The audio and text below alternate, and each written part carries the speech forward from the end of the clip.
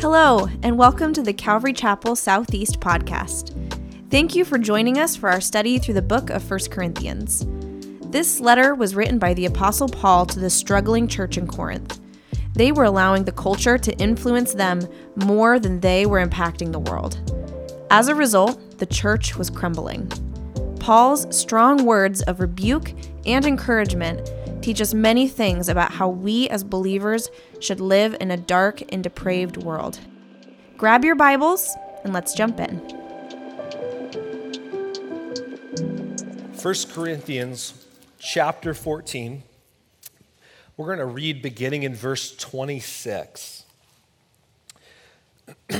What is the outcome then, brethren? When you assemble, each one has a psalm, has a teaching, has a revelation, has a tongue, has an interpretation. Let all things be done for edification. If anyone speaks in a tongue, it should be by two or at the most three, and each in turn, and one must interpret. But if there is no interpreter, he must keep silent in the church, and let him speak to himself and to God. Let two or three prophets speak, and let the others pass judgment. But if a revelation is made to another who is seated, the first one must keep silent. For you can all prophesy one by one, so that all may learn and all may be exhorted. And the spirits of the prophets are subject to prophets, for God is not a God of confusion, but of peace, as in all the churches of the saints. The women are to keep silent in the churches, for they are not permitted to speak, but subject themselves, just as the law also says. If they desire to learn anything, let them ask their own husbands at home, for it is improper for a woman to speak in church. Was it from you that the word of God first went forth, or has it come to you only? If anyone thinks he is a prophet or spiritual, let him recognize that the things which I write to you are the Lord's commandment. But if anyone does not recognize this, he is not recognized. Therefore, my brethren, desire earnestly to prophesy, and do not forbid to speak in tongues, but all things must be done properly and in an orderly manner. You may be seated.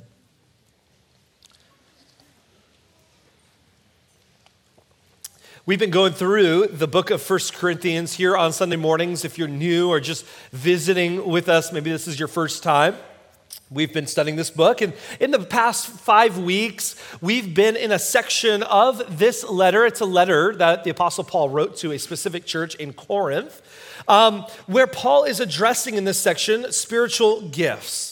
This church had issues going on when it came to the gifts of the Spirit. Some were abusing the gifts of the Spirit. And so Paul, as the founding pastor, as he would say, their spiritual father, felt it necessary to address them and to write them up concerning the Spirit and the gifts of the Spirit. And today we're wrapping up this section of Scripture, and we're going to be looking at the gift of tongues. And what we're going to look at today is not just the gift of tongues, but also the order in which Paul gives the church in Corinth and how to properly and biblically exercise the gifts of the Spirit in our church gatherings.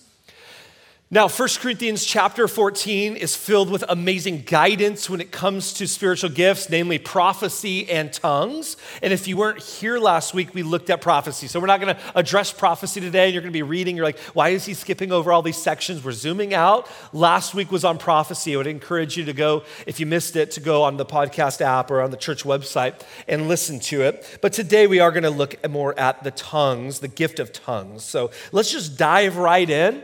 Let's go looking at verse 26. Let's read it. It says, what is the outcome then, brethren? When you assemble, each one has a psalm, has a teaching, has a revelation, has a tongue, has an interpretation, and let all things be done for edification. So when we come together as the church of Jesus Christ on Sundays, Paul is speaking here, and he's mentioning and he's saying that everyone who gathers is meant to contribute. And you might hear that and you might be like, oh, that's kind of different from what I thought. Like I just kind of assume that I just come to church, like I show up, I watch, I receive, but the leaders of the church are really the ones, doing all of the serving and all of the doing. I just kind of just show up, right? That's not how it works. Christianity is not a spectator sport. You see, you can go to a Blazer game. I'm a big Blazer fan, and I'm grateful that they're doing well this year. But you can go to a Blazer game, and it's very clear that you are just a spectator. You're not one of the players when you're there at the Moda Center.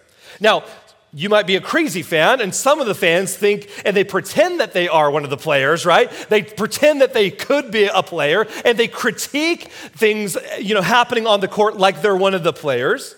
But the reality is you're just a spectator. You don't really contribute to what happens on the court. If you try, they'll probably arrest you, okay? So we don't do that. But the way that you and I would contribute to a Blazer game is, we purchase tickets, we buy that really expensive hot dog that no one really likes, but we do it anyway. And so we contribute in those types of ways, but you don't really contribute to the game itself. And I think a lot of people think of church in this same way. Like I show up, kind of on the other side over here, I watch, I critique the paid professionals, if you will, not you guys, but some critique the paid professionals, right? But you show up, you just watch, you don't really contribute, you're just here to receive, and you might view this as a transactional type of thing, right? I pay my tithe, and I just sit in the chair. Listen, the church is not a spectator sport. We are all meant to come together, and every single one of us here this morning, you're called to contribute to the body of Christ. As I've mentioned before in our study in the past couple of weeks, the Sunday gathering where we're currently at is not about the performance of some. It's not about the performance of just leaders, but it's about the contribution of the saints. And you might hear that, and you're like, that's kind of odd. What do I have to offer? I can't sing. I can't go up there and teach God's word. I get nervous, being in front of a crowd. What do I have to offer? Now, I want to remind you that it doesn't have to be on stage for it to count. People are helping out and they're serving this very moment in a variety of ways. All you see right now is Josh and Jessica leading us in worship this morning. What you see right now is me on stage exercising one spiritual gift of teaching, but there's so much more going on. Right now, I can just look around this room. You have Jan back up there on projection and Mike's at the board with all of the cool knobs and Dan, and we have some ushers in here helping you find a seat this morning. The security, ministry is happening, and they're warmly, not warmly because it's freezing cold, but they're, bringing umbrellas. They're making sure your car stays here and it doesn't get broken into. And, just so many, the basic need people, they're grabbing turkeys from you, and they're putting food boxes. So many people. Our kids ministry has a variety of servants right now this morning. And those are just formal roles. And so when you think, what do I really have to offer? Do I have something to contribute? The answer to that is yes. And the answer, where we look to that, is spiritual gifts. Maybe you have the gift of encouragement, and that's just your gift. It's not necessarily a formal role, but maybe the Lord would want you to come on Sundays and be intentional to look around the lobby, to look around the sanctuary and say, man, who in here is discouraged in life? Who can I just encourage? Who can I speak life and speak hope into? Maybe you have the gift of service or helping, and you're just like, you know what? Yeah, I can't play guitar, but you know what? I can stack chairs. I can, sign me up. I can do the women's Christmas social, and I can, bring in tables and, do all of that. I can do that. Serve. We need that. The body of Christ needs that. Maybe your gift is leadership and administration. And so afterwards, maybe after church, the Lord would want to use you to organize your friend group or your home group to go out to lunch. And you can just minister and just be with one another in fellowship. Maybe that's how the Lord would want to use you this morning. We're all gifted. Maybe your gift is generosity. Maybe the Lord has given you means by which to over and beyond, just support financially the ministry that the Lord has called us to as a church. And those are just a few gifts. But you see, the part of the problem in how we think about church and the function in church is that we're in this consumerism context.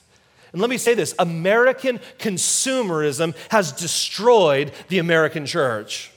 And so we end up having this shopping, when I say we, I'm using it very loosely. I probably am not thinking of any of you, but the tendency is we can have a shopping mall mentality when it comes to the church, right? We go to church and we say, I'll have this and I'm going to forget about that and this kind of bothers me over here, but I'm going to hang out over in this section and I'm going to avoid this and I'm going to avoid that and I'm going to do it on my terms, right? The customer's always right.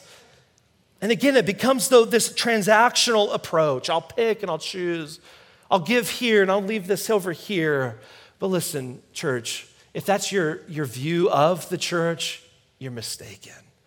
It is so much more than this shopping mall spirituality. I like to, and I've shared this before, I like to think of the church and the gathering together is more like a family potluck. Now, you know this about me. I hate potlucks. I'm just not a fan of them. I think I'm a little OCD. I like to know where the food comes from, how it's been prepared, how it's been delivered, all of that. That's on me. You guys probably don't struggle in that area. When someone does at a potluck bring KFC fried chicken, I'm like, thank you. I'm not going to go starving today. But for family, right? When our family, first service, I'm like, my family's a lot smaller, so I'm going to use Mary's family as an example. It's a little bit larger. She has more siblings, decent cooks, and all of that. And when we gather together for a family gathering, everyone is meant and is supposed to contribute, right? Everyone brings something. Thanksgiving's happening, in a couple weeks, and when you're gathering with your family, unless it's different in your family, but the host is not the only one who puts on the whole meal. Everyone who's invited and attends contributes to the dinner. Well, the church is a family. And we're reminded of that here. Paul says in verse 26, what is the outcome then, brethren? By calling them brethren, Paul is reminding them that they have been adopted into a family. They didn't sign up for a spiritual country club, but rather they've been adopted into this family, and that's what it means to be part of the church.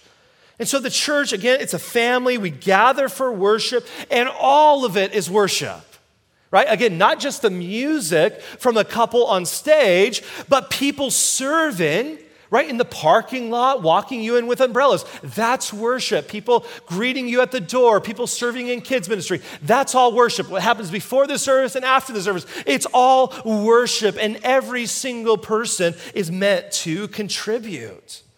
Listen, if you are just relying on the gifts of some, we're going to be an imbalanced body. We need the gifts of all. And as I've tried to make it clear in the past few weeks, Sundays are very important for us as a church, but Sundays is not the only thing. It's not everything. So Sunday is not the only, or maybe it's not even the primary place for you to exercise your gifts. We've been seeing that the primary context of spiritual gifts is relationships and not events. And so when we're talking about our gifts, it's not just the Sunday morning where we use our gifts, but we need to use them all throughout the week. Monday through Sunday, right? Just the whole week. When you're at the dinner table, when you're out at the coffee shop with someone later this week, when you're in your home group, that is where the Holy Spirit wants to move in and through you as well, not just on Sunday morning. So again, whether it's Sundays or any other day, we all need to contribute with our gifts. But what about the gift of tongues? Well, let's talk about it. I've mentioned, the gift of tongues several times the past couple of weeks, and I've said, we're going to get to tongues eventually. Well, this week is that week. I know you've all been waiting for it, but before, some of you are like, I'm waiting for it with nerves, and some of you are like, I'm waiting for it with excitement, but we're waiting for this week, right? Before I jump into verses 27 and 28, I want to actually back up a little bit and do more of an overview of what we've seen so far in 1 Corinthians 12 through 14. At the most basic level, tongues just simply means languages, okay? That's all it means. So it's really the gift of languages. We've just interpreted it, the gift of tongues. David Guzik in his commentary said this: the gift of tongues is a Holy Spirit-inspired ability to pray, praise, or speak to God in a language not known to the one who speaks it. And there's two types of tongues that we see in Scripture. Number one, there's the speaking in a foreign language. So if I were to start speaking in Arabic right now, that would be miraculous. You know why? Because I only know English. If I were to start speaking in Mandarin right now, that would be a miracle from the Holy Spirit because I've never studied Mandarin. And something like this actually happened in Acts chapter 2, where the disciples were filled with the Holy Spirit and they began to speak in tongues that they had never known nor studied. So one form of tongues is the speaking of a foreign language. A second form of tongues is a spiritual language. And we see this in a couple passages of Scripture. In verse 2 of chapter 14, Paul says, "For one who speaks in a tongue does not speak to men, but to God, for no one understands. But in his spirit, he speaks mysteries." So he's saying that this form of tongues, he's not speaking to men. And it's important, once again, to keep in mind that the purpose of the gift of tongues is for prayer, is for praise. It's all meant to be God-word focused, not man-word. And he says that no one understands. So this spiritual language is probably not a known language. And then he says, it's in his spirit, he speaks mysteries. So the Spirit is leading this prayer. It's a mysterious thing. It's not clear what the content is. In verse 14, he says, "For if I pray in a tongue, my spirit prays, but my mind is unfruitful." And that's really the key. He's saying my spirit is praying, but my mind doesn't understand what I'm saying. So this is talking about the form of communication that's unintelligible to us, but it's beneficial. And we've seen some, we have some categories in our English language to describe, some of this. We might say like a groan, a sigh, a shout. Some of you groan more often than others, especially when you're getting out of bed. You're like, oh, but what does it do? It's unintelligible, but it's beneficial. 1 Corinthians 14:15, Paul says, "What is the outcome then?" He says, I will pray with the spirit and I'll pray with the mind also. So he's making a distinction here between praying with his mind, praying with the spirit. And that's why I call it a spiritual language, because it's praying with the Spirit. Now, it's also important to note that the spiritual language is not just gibberish. It might sound that way to people who are hearing it, but that's honestly how a lot of languages sound when we don't understand them. But many people over time, they've referred to this spiritual language, and maybe you refer to it like this: a heavenly language, or maybe even an angelic language. And we get that from 1 Corinthians 13:1, where Paul says, we looked at last week, "If I speak with the tongues of men and of angels." So that's where that term angelic language would come from. Now, when it comes to the best context of tongues, Paul says here in verse 9 of chapter 14, "However, in the church, I desire to speak 5 words with my mind so that I may instruct others also, rather than 10,000 words in a tongue." And so this is important because clearly Paul is pro speaking in tongues, but he's also saying here that it's best used in private. Not that it's only used in private, but it's best used in private. And I want you to notice what's implicit in this and many other verses is that speaking in tongues is something that you can control. I'm not saying that the Holy Spirit can't come upon you where it's so strong that you can't hold it back. I'm not saying that, but for more times than not, you can control it. Because Paul here in this chapter alone says, don't speak with tongues here. Don't speak with tongues in this situation. Do speak with tongues here, right? So it can be control. It shows that you can command this. There's another verse that I think would be helpful for us to understand tongues as a spiritual language, and that's Romans 8:26, when Paul says, "In the same way, the Spirit also helps our weakness. For we do not know how to pray as we should, but the Spirit himself intercedes for us with groanings too deep for words." Now, I know that this doesn't necessarily talk about speaking in tongues, but it definitely applies to it. And what the Holy Spirit does is he gives us words. When we don't know what to pray, the Spirit helps us. And even he says, with groanings too deep for words. Have you ever been in a situation in your life where you just feel like, I don't even know how to express this? I don't even know how to communicate this, right? And that's what he says, man, the Holy Spirit in that moment will help you to express this thing that's too deep for words. And so based off of Scripture, this is what I want you to know. So for those of you that are a little like, still don't see this. I even talked to a couple of people after the first service. Some were like high-fiving, and the others were like, I just still struggle with this whole concept of speaking in tongues. Listen, my job as a pastor is to be able to say, here's what the Bible says in its entirety. Here's what the Bible says. And it's our job and our response to say, we stand upon God's word, right? Amen? The question is not, and if this is your question, you need to change it. The question is not, what do I believe? What do I want to believe? Okay? That's not the question. The question is not, what makes me feel comfortable when it comes to the Holy Spirit? No. The question should always be, what does the Word of God say?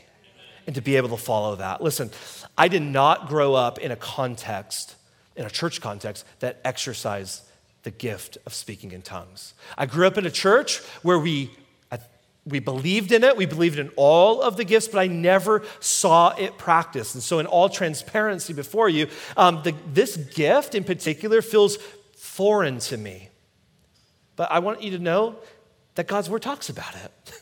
The Holy Spirit gives this gift. Paul encourages this gift, and we're going to see that in a little bit later.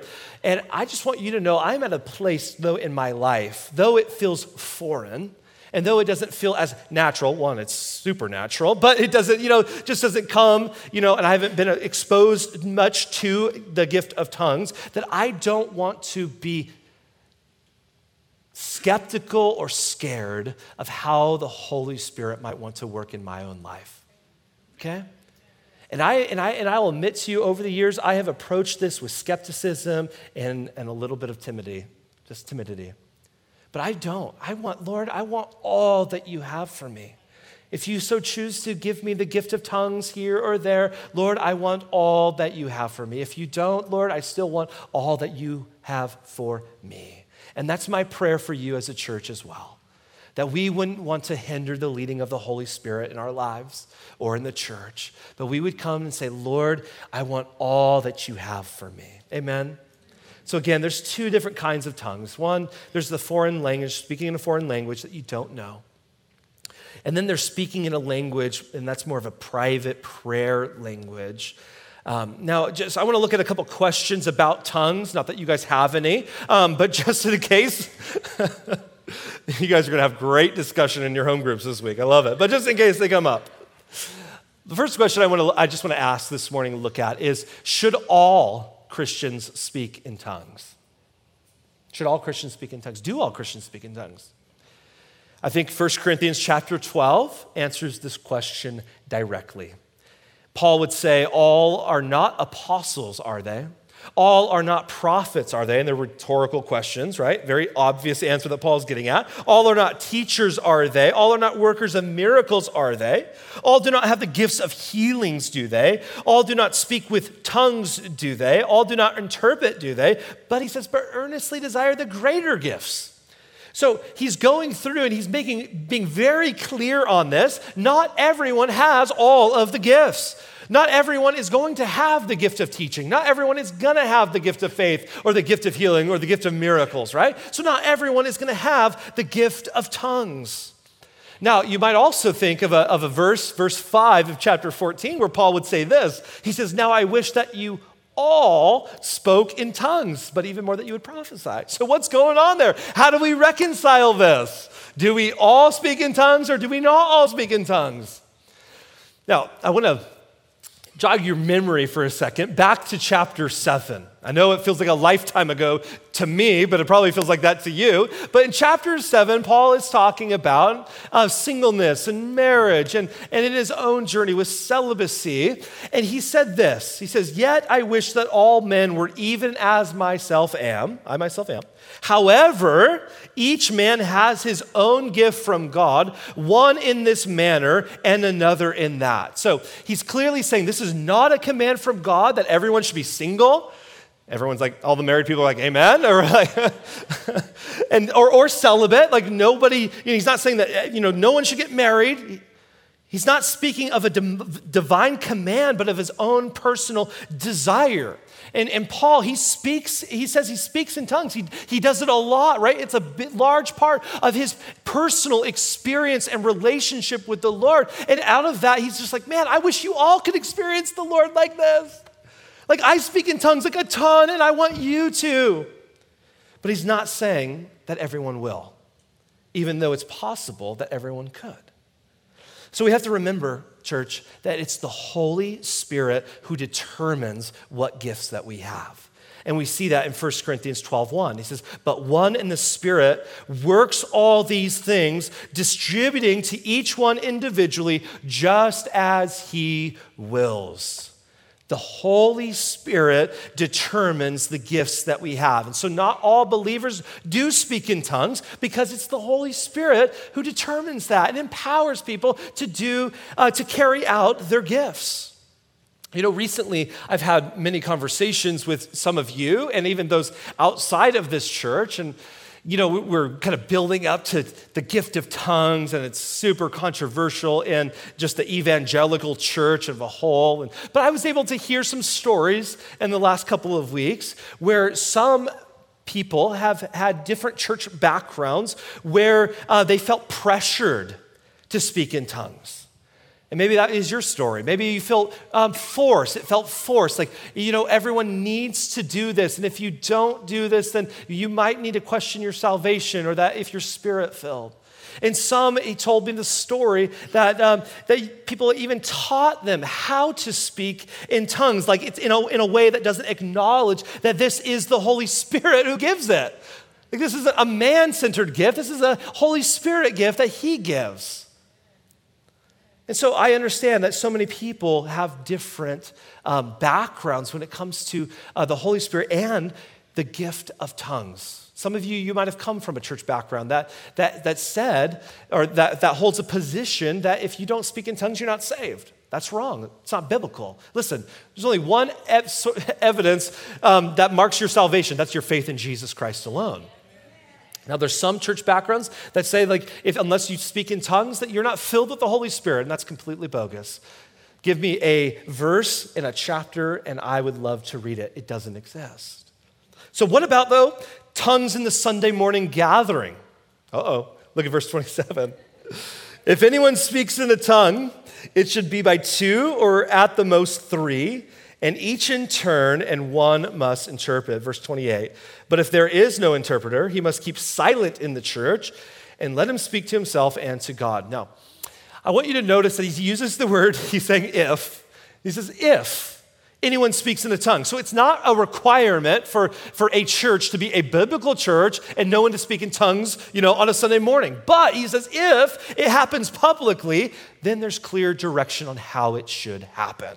He says if it happens, there must be an interpreter. Okay, if it's going to happen in the gathering, publicly in the gathering, there must be an interpreter. It should only be one at a time, so not everyone's just bouncing off different, tongues going on. And it should be no more than 2 or 3 people. So he gives clear direction on how it should be exercised. Now, you might be asking, well, what about our church? How does this play out for us as Calvary Chapel?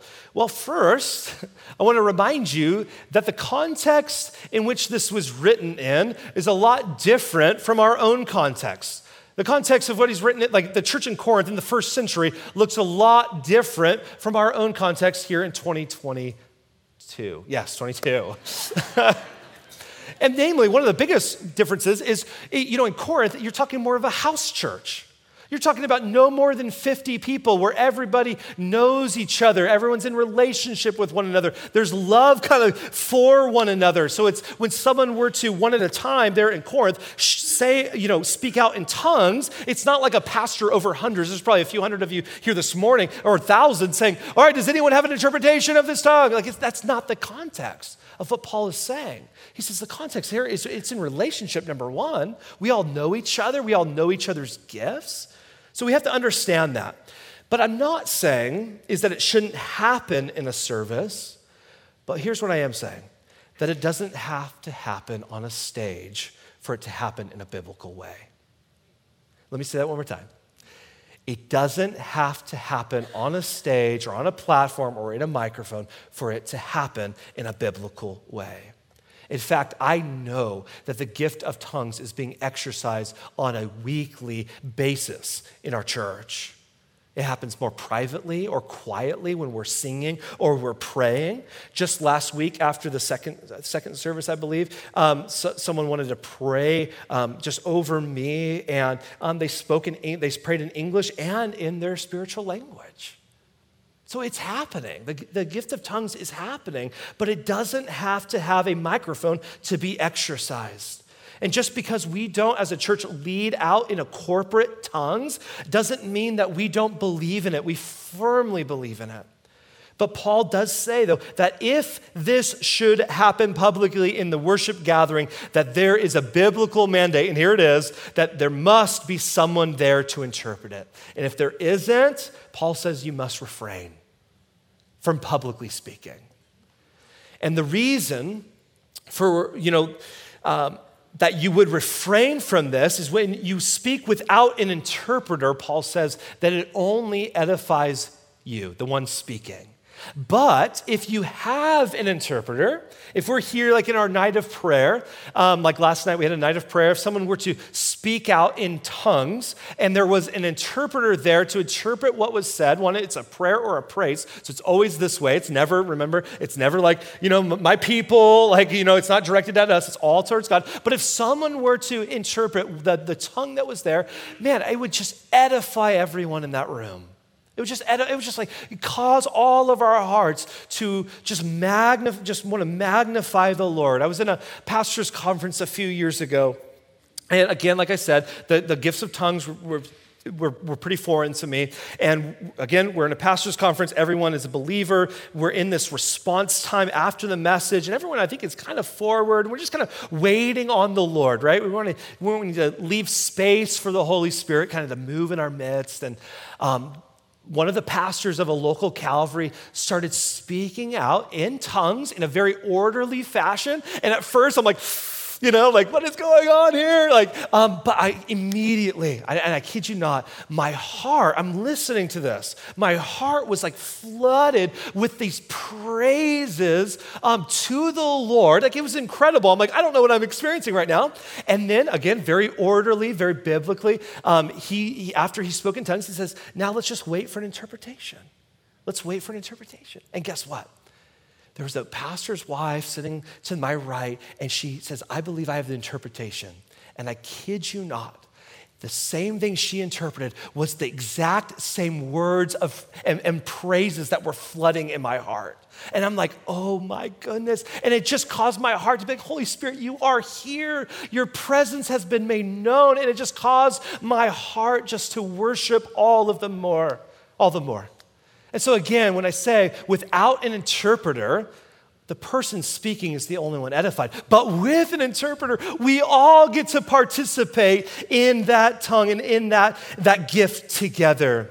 But we need to remember that when we're gathering together, we gather together to worship. The emphasis is always building up one another, doing things that are good, that are collectively good for all of us. That's why Paul says in verse 4, one who speaks in the tongue edifies himself, but the one who prophesies edifies the church. What Paul is saying is that speaking in tongues edifies the speaker. right? But one who prophesies edifies the church. So if I'm gonna gather together, okay, if you have this gift, of speaking in tongues, if I'm gonna gather with the body of Christ on a Sunday morning where there's hundreds of people, I'm going to be looking for ways that not just edify me, but edify those around me. Why? Because I came here to be part of the body. I didn't come here to worship solo. I came here to worship collectively. I came here to worship alongside my other brothers and sisters in the Lord. Amen? You tracking? Figure it out with your home group later this week. That's great. I'll do the same. So guys, everyone contributes. This is the body of Christ. Everyone contributes. We've looked at the gift of tongues. Now let's look at order. How does this get really played out from the Apostle Paul? Verse 29, let 2 or 3 prophets speak and let the others pass judgment. But if a revelation is made to another who is seated, the first one must keep silent. For you can all prophesy one by one so that all may learn and all may be exhorted. And the spirits of the prophets are subject to prophets. And this is the key, verse 33. For God is not a God of confusion, but of peace, as in all the churches of the saints. Now, many people assume that to be led by the Spirit means that there's no order or there's no structure to like the gathering, right? It's kind of like an open mic night, if you will. It's like anyone can just get up and share and shout and randomly, bust into song or do that's not what's going on here. But people often assume that that's what it means to be Spirit-led, to be led by the Spirit.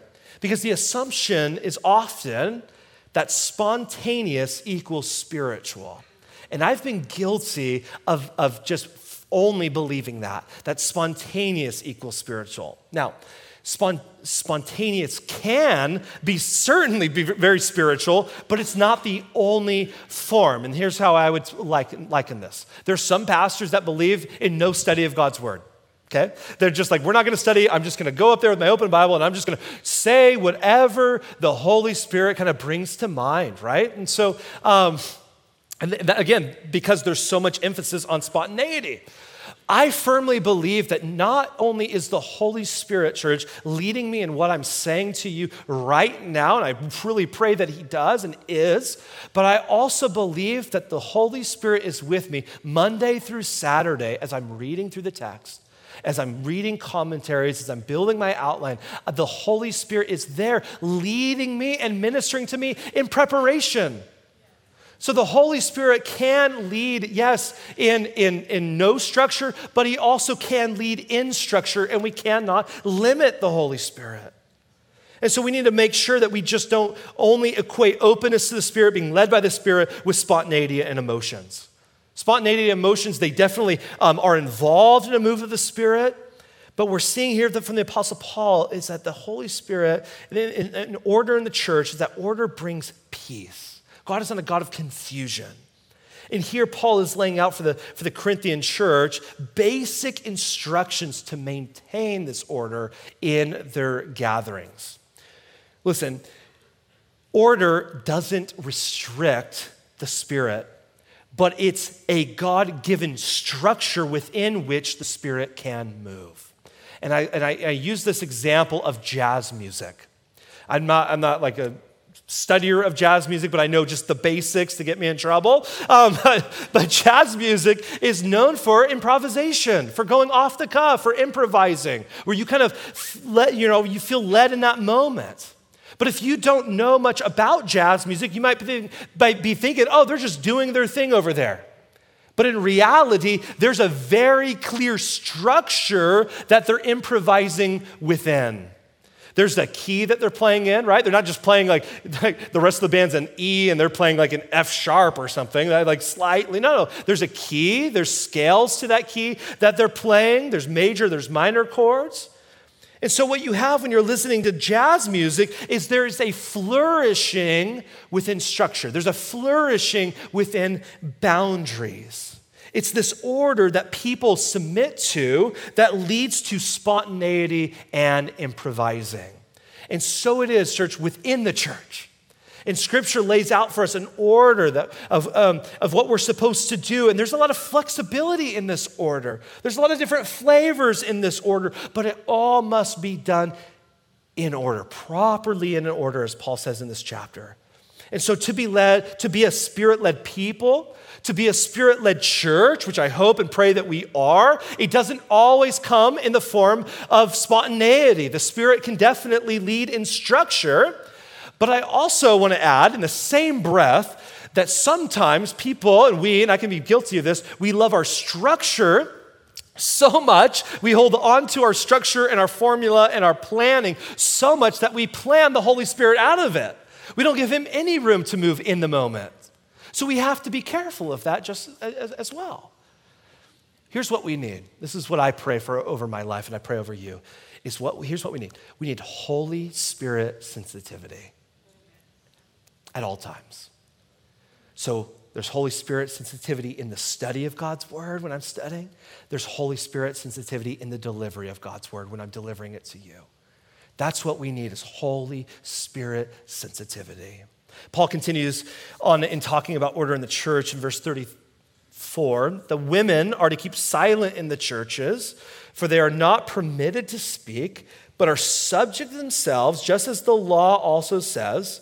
If they desire to learn anything, let them ask their own husbands at home, for it is improper for a woman to speak in church. Was it from you that the word of God first went forth, or has it come to you only? Now, amazing verses. Wow, what's he going to say right now? Let's all just take a deep breath. Paul is not saying, I like to always start with what he's not saying. Paul is not saying that women cannot speak in church. Women say amen to that. Amen. See, they just spoke in church. So he's not saying that women have to be completely silent in a church setting. Why do I say that? Because in chapter 11, Paul has already addressed this. He's already said that women can pray and prophesy in the church gathering. So he's not saying that women have to be 100% silent, no speaking. But here Paul is forbidding a particular type of speaking. If you notice, you have to keep in context with the flow of what he's writing. In the verses that he's leading up to in this verse, in 29 through 33, Paul has been talking about order in the church when it comes to prophecy, the gifts of the Spirit.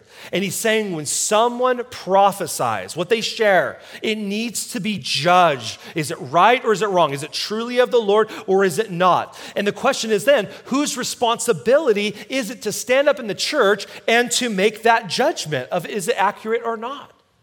Well, in the structure that we find in Scripture, it's the church leadership's job. It's the elders of the church who are qualified men of God. And so most likely Corinth had a situation going on where wives were publicly disagreeing with their husbands and they're causing a scene in the church gathering. And in their culture, again, like I mentioned, it's a lot different from us, where the women would be on one side, the men would be on the other, and if there was a disagreement, because they were so out of order, the wife would stand up and be like, Johnny, that's not right. Like this, I think it means more like this. You're like, what is going on? Paul's like, no, stop it. Stop speaking.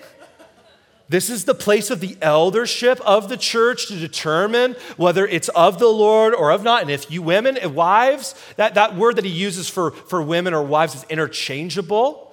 I see it more as wives. But if you have questions or concerns about what you're hearing in the corporate gathering, don't make a public scene about it. Go to your husbands. There's this covering. There's this headship and authority that Pastor Kevin spoke on back in chapter 11. Go bring it up to your husbands at home. Verse 37, if anyone thinks he's a prophet or spiritual, let him recognize that the things which I write to you are the Lord's commandment. But if anyone does not recognize this, he is not recognized.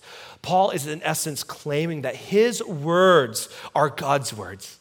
And the proof of whether these people there in Corinth are true prophets or not would be shown in whether they would submit to his apostolic authority and the word of God.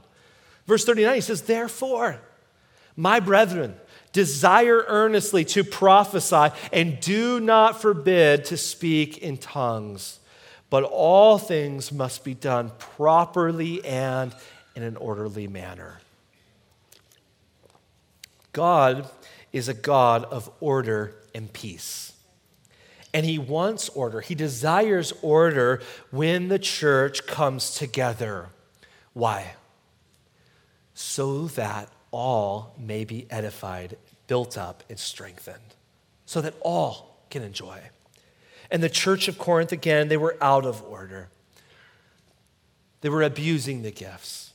And Paul is calling them to remember there is an order that you need to have going on in your gathering so that everyone can be edified, so that everyone can be ministered to, not just some, but all. Now, I'm not sure your church backgrounds, all of you, some of you I do know, but there are a lot of churches out there, just like Corinth, who have abused the gifts of the Spirit. And whether they meant to or not, they're not operating biblically when it comes to exercising the gifts. And what I mean by that is this. There are some churches that are so open to the spontaneity of the Spirit where they'll just allow freedom for anyone and everyone to stand up and just start speaking out in tongues, even when like the teaching of God's word is happening.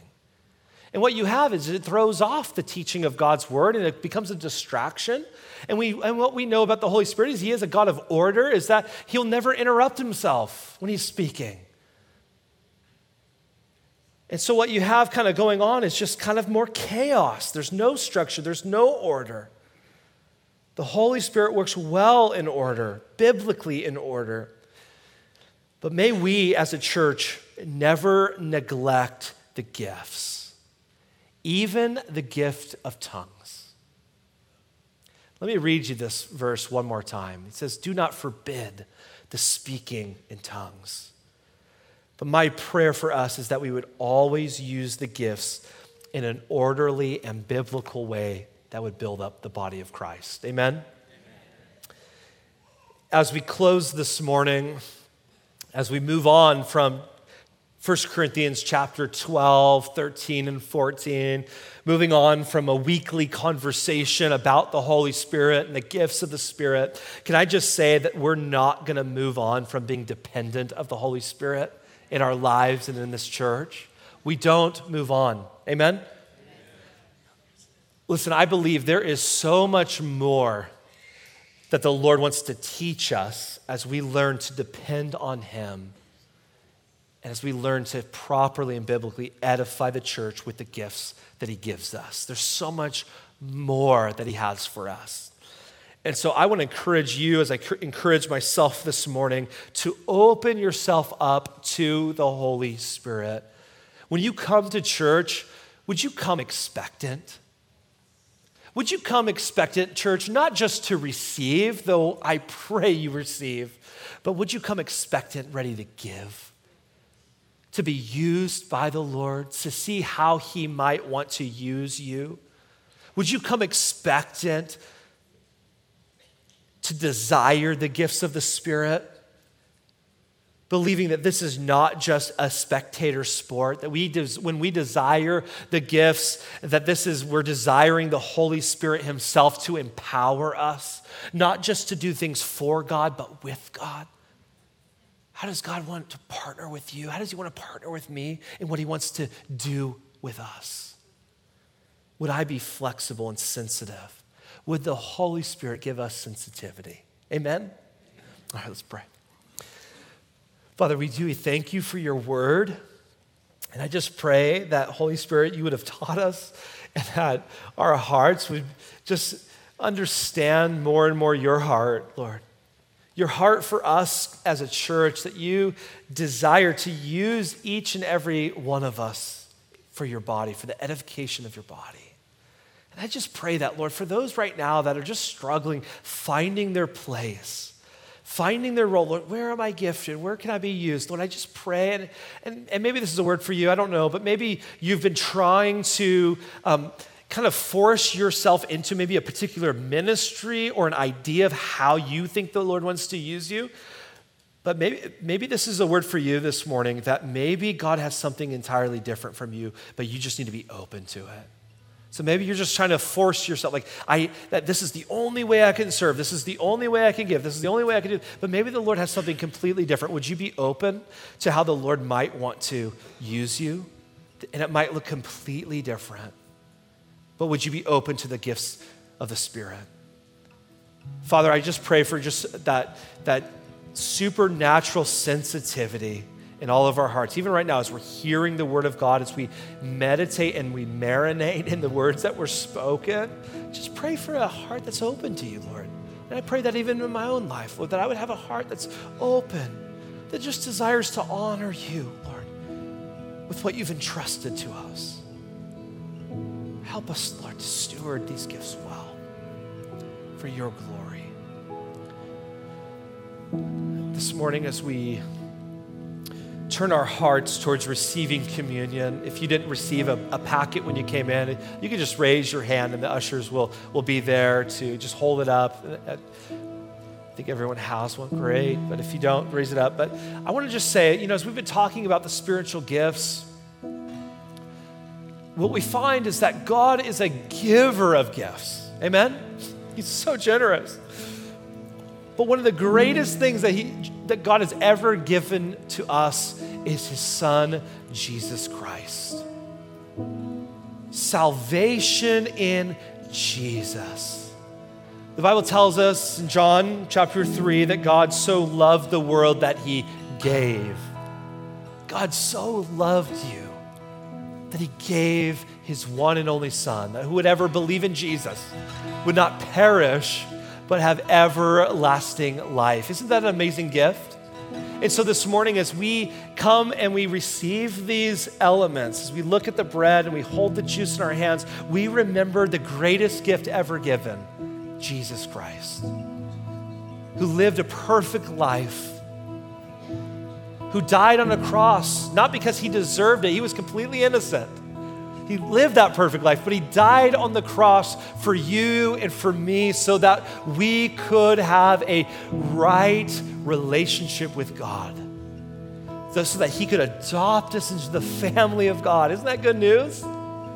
And so this morning, as we hold these elements, as we sing this chorus, we remember Jesus. And so just allow this amazing gift that God has given to us in Jesus, allow that just to bless you, that God so loved the world that he gave Jesus for you.